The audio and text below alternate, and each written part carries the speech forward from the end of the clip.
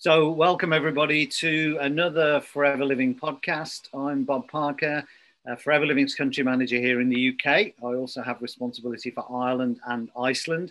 And today I'm delighted to welcome Susanna Schofield, OBE and Director General of the Direct Selling Association, the industry body for the direct selling channel of retail here in the UK.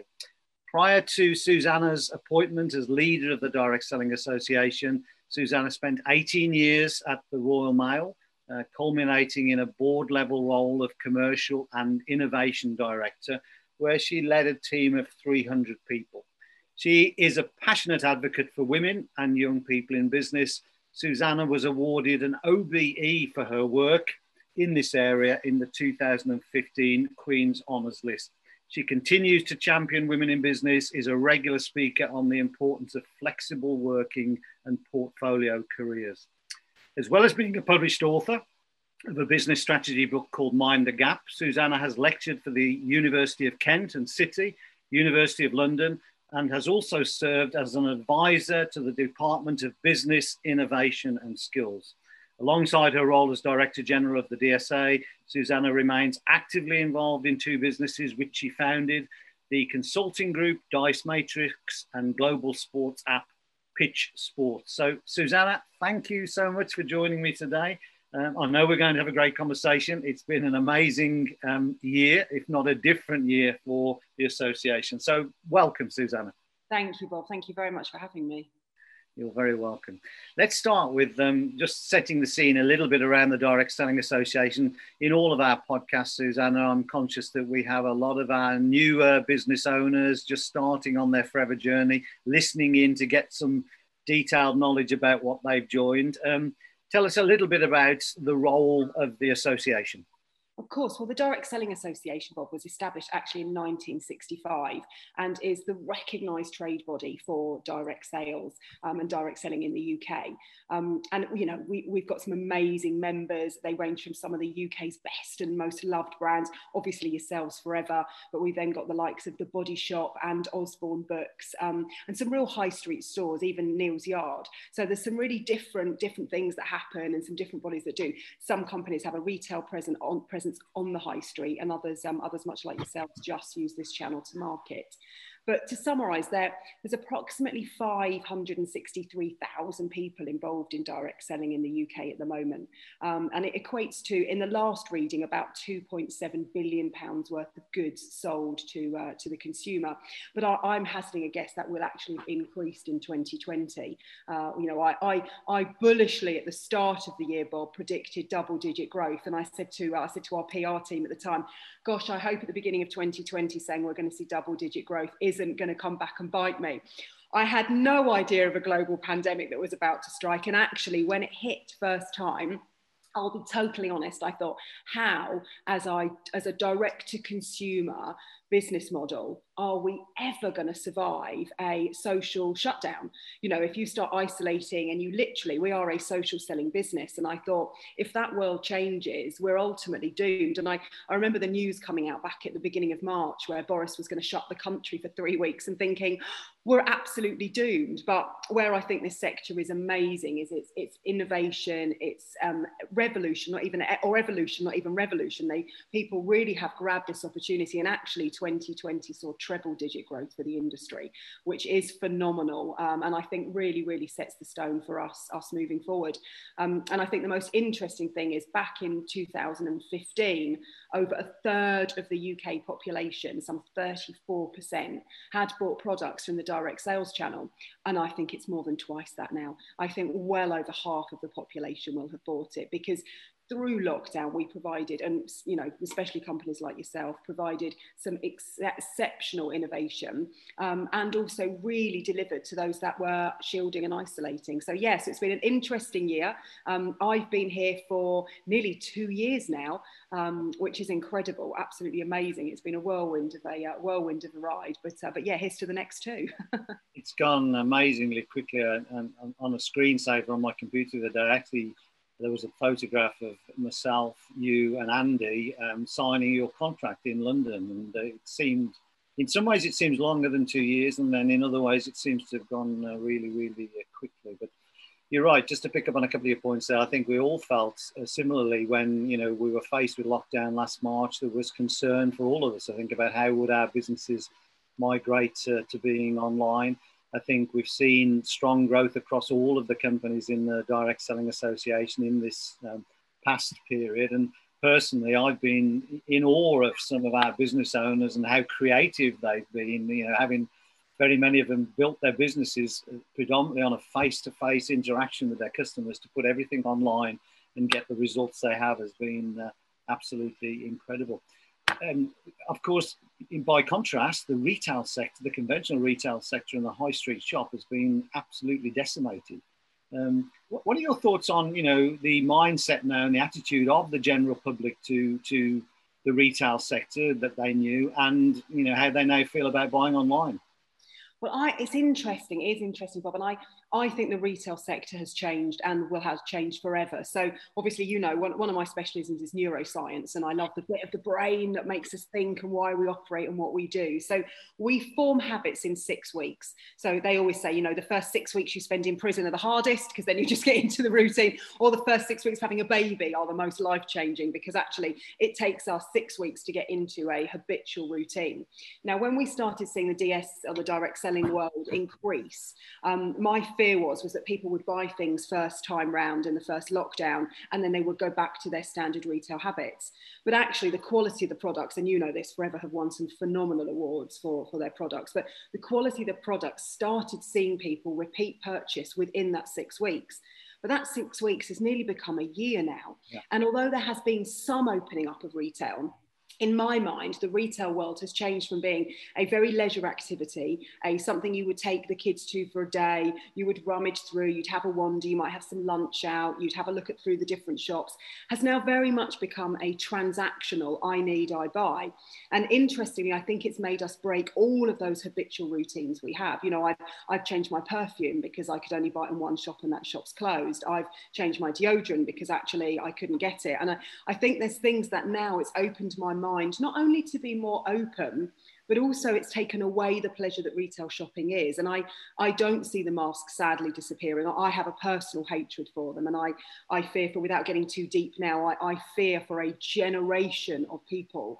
We've had babies born at the beginning of this pandemic that outside their family home have never seen another person smile. And from a psychological perspective, that actually quite scares me. And I think we will take a long time from a mental health and community perspective to come out of this. But you touched earlier about the innovation. What the direct selling world has done is they've given people the pleasure of retail, but from the safety of their own home.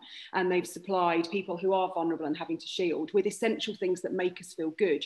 I've got up every single morning throughout this lockdown, and I've got dressed, I've put a suit on, I've put lipstick on, I've put a full face on, my earrings always match my outfit, I've done my hair, I've done my run, I've done everything that I need to do. And I've done that every day, because actually I think it's very easy to get into the no bra tracksuit bottoms. And I'm not criticising, if that's what rocks your world, do it. But for me, to do a full day's job, I have to dress as if someone were going to pop in or I needed to go to the office. So makeup was very important. So actually I bought from the direct selling world because it was the best way of getting it to my door.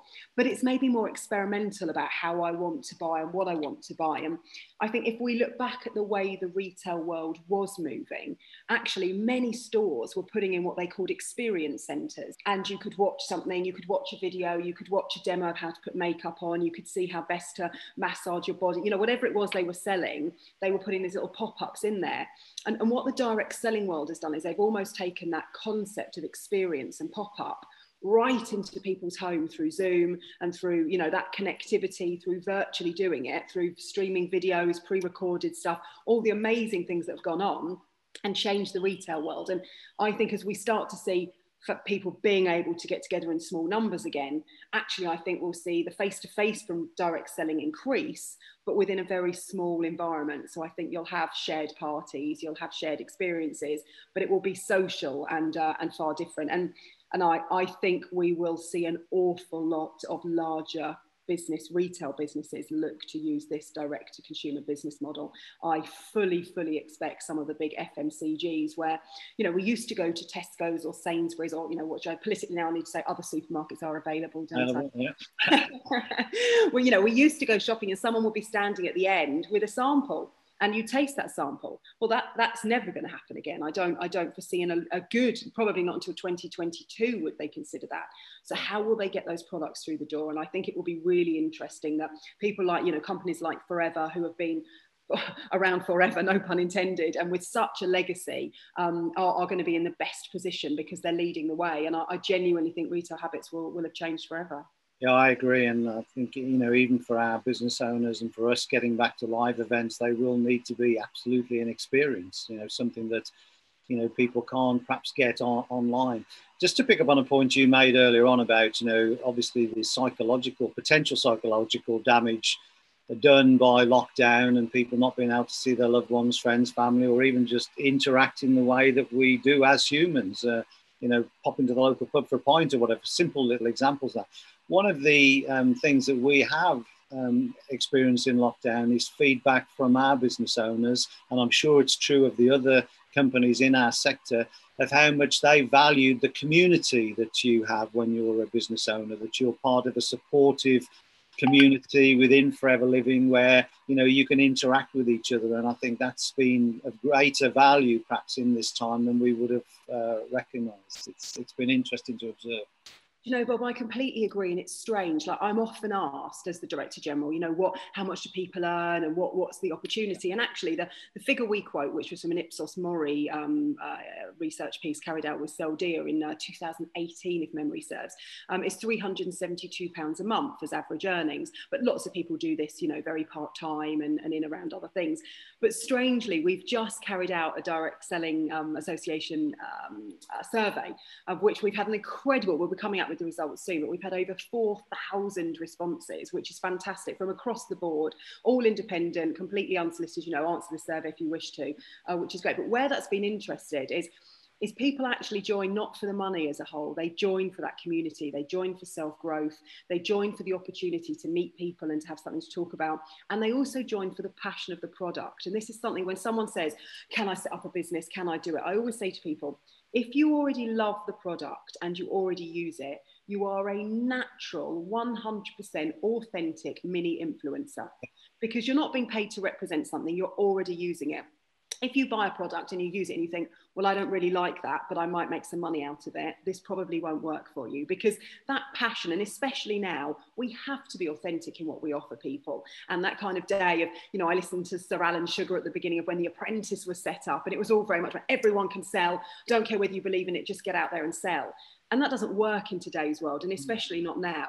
It's too cutthroat. You can get things too quickly and too easily. So if I say to somebody, you have to use this lipstick because it's amazing, and I really think you've got to try it, or the, you know, I'll use one of your aloe vera creams, which is incredible. You know, and I would say to anybody, you have to try Forever's aloe vera because it's phenomenal. It's the best. So that then becomes an authentic sale, and I don't even really have to try, because someone will then say, oh, well, where do I get that? Oh, that's funny you should say, I've got it right here. So that kind of natural progression is easy. And I think for us, as you say, that the community of helping and the ability to almost have a conversation that ends up in a sale, it is a great way of earning extra money. But yeah, I always say to people, there's so much more to this industry than just money, so much more. And I think I've never, you know, I'm lucky enough to sit with you on my board and some amazing people. And it doesn't cease to amaze me. People share their opinions, their advice on what's working for them. And when a company's tried something, spent money on advertising it, and it's a product that's failed, they come back and share that. Now, I don't believe there's another retail sector in the world, or even another industry, that shares that level of integrity and that level of debate, which is fantastic. And I think holds firm as to why it's such an amazing sector. It is, and it's a great, actually, it's a great supportive environment on the board of the Direct Selling Association. You're absolutely right. I've not been privy to other industries, but like you, I can't imagine very many other industries where people who essentially could be termed as being in competition with each other share best practice and encourage each other. But that's what we do. And I think we do that because we recognise, you know, our industry is so untouched. You know, the marketplace is wide open for us. just to pick up on some of those areas there. You know, in your survey, I would imagine you did get feedback about the very many reasons that people get started. We run a monthly recognition event within Forever where we are able to reach out and recognise people who've had the courage to start their own business and achieve certain things within their own business. And it's amazing the number of people that we're now recognising that didn't actually start their business till after the pandemic started. So their only experience of building a Forever business has been in lockdown or restricted movement. And it's amazing to see. What sort of things in the survey did people think were important to them as reasons why they'd started their own business? Well, I have to be very careful here. I don't give too much away, otherwise the team back at the DSA will never forgive me if I give it all out. But fun thing. The survey out before you've published it. So. Yeah, absolutely. But hot off the press, there's a couple of bullet points. So one of the things is the love of the products. So many people are involved, and where I think that's nice, and echoing back on what you were saying, where it's formed and the board, you know, everybody supports everybody in the sector. Actually, because I think you choose a product that works for you, and then you tend not to flit. And I think those people that build businesses loyally around the product and stay loyal tend to build better and stronger businesses because they become known for that brand and they become known for selling that. Whereas, you know, lots of movement and lots of flitting around, you sort of look like you're in it to make money and trying to settle and find the right place. So I think that longevity was very important, and almost all of those that answered said that it was the love of the product that got them into it in the first place, which is great because then, you know, we're all about selling products, and you know, that authentic sell is really important. Secondly, was that community, was that sense of being part of a team, being part of a journey, and then I think somewhere down there came the money. You know, obviously people want to earn the money, but it wasn't the primary driver as to why, or it might be a nice secondary income. We had a lot of people who now say it's their primary income, having been, you know, having had life-changing experiences, and actually now they won't go back. I think, you know, that the sector's changed and will do, but there's going to be some really interesting things that come out of that. But I think the loyalty to those consultants, to the products that they sell, is probably why we can all get on so well. Recently, I saw another survey. I can't think of who it was, but an independent survey. Again, that's identified quite a sector of our population in the UK would like to start their own business. And within that survey, the age group that was most motivated to start their own business was the 18 to 35-year-old age group, which really reinforces what you have just said. You know, the younger generation don't want to live their lives the same way that perhaps many of us have, where we've gone to a place of work every day. We've been, you know, in that place of work and in a controlled environment. They want that portfolio income. They want that flexible income. And, you know, that's what I love about our channel. As a business owner for one of our member companies, you're not having to employ staff. You're not having to take on business premises. You don't even have to really hold any stock. You know, you are just the connector between the company and the customer. And for that, you get paid. It's a great sector. It's great, and that's what's so lovely, Bob, isn't it? Is that you can step into this without any risk. And I think that's where so many people, you know, it's that thing, isn't it? Don't take on huge retail premises, gosh, especially at the moment. You don't need reams and reams of legal work and PAYE and all of that sort of thing. You can just have a go at it, see how it works, and then build it from there. So it's those bite-sized chunks that's not scary. And yes, if you want to go on and create a huge team and end up working big, then yeah, but you learn as you go, and there's an infrastructure around to support that and to help you do that, rather than setting out on your own and needing to take legal advice here and pay for accountants and all of that sort of thing. It's all works within, you know, baby steps at the start. And I think this year's probably allowed people sitting at home to think, do you know what, I'm going to give it a go because I might as well. And what's the worst that can happen? And, you know, as the Dr. Pepper advert, isn't it? What's the worst that can happen is that it allows people to have a go at it, and then it becomes something that they enjoy and they get part of the community. And actually, as you say, not having to hold any stock, not having to commit to a certain amount, just do it as you want to do it and see how you go is a great place to be. It's a great sector. One final question for you, Susanna. What are your predictions for 2021 and the sector, and what specifically will the DSA as an association be focusing on this year? So I'm hopeful. I'm hopeful at some point towards the end of the year we will be able to have a conference face to face. And I really do hope that. I hope we can celebrate some of the amazing things that people have done in the kind of what will be probably 18 months pre. I think we will see more and more retail businesses step into the direct to consumer market and use the business model. We saw a couple of big people take a look at this before lockdown. Closing of retail stores has only reiterated the importance of having a relationship with your customer. I think those companies that already do this will go from strength to strength. I think our retail world has changed phenomenally and won't go back quickly. And I think that gives enormous opportunities for this sector and for those that are already playing in it and do well in it. So I think it's going to be exciting. I'm hoping that we will all be able to do some traveling and that we will get that community back. But where I think it's going to be really good for this sector is having that mixture of what we've learned in the last 18 months and keeping hold of that. Because some of the virtual conferences and some of the virtual parties and the virtual demos actually enable people to connect more frequently. I'll have open parties where people can just join, which would take a lot of organising and a bit too much time. So I think there'll be a quasi model of half of what we've learned, but moving also into that face-to-face and real experimental, where you can experience the products, touch them, feel them, that real tactical or tactile moment. So I think it's going to be a mixture between tangible activity and virtual activity. And I think together as a sector we'll come out stronger. I'm probably not going to predict another treble-digit growth because I think that makes it greedy as a sector. But I might be bold and say we'll see double-digit again for sure. I think there'll be some big companies stepping into it, I'll just be beating the drum that they need to join the Direct Selling Association without any doubt whatsoever.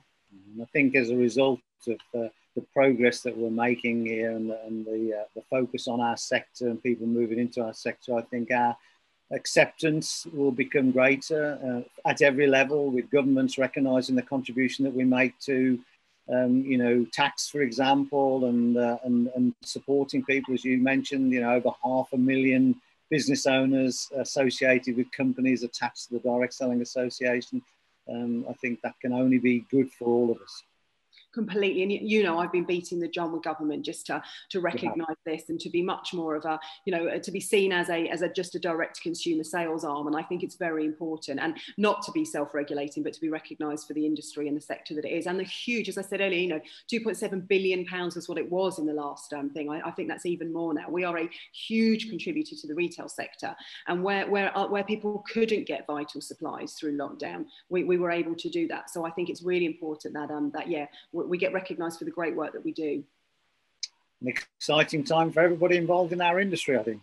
Indeed, absolutely. Susanna, thanks so much for your time today. I know that everybody listening to this podcast will have got a great deal of confidence about the business that they've joined and the industry that they're in. So we really appreciate your time. Thank you so much. It's a pleasure. Thank you for having me, Bob. Thank you. Talk to you soon.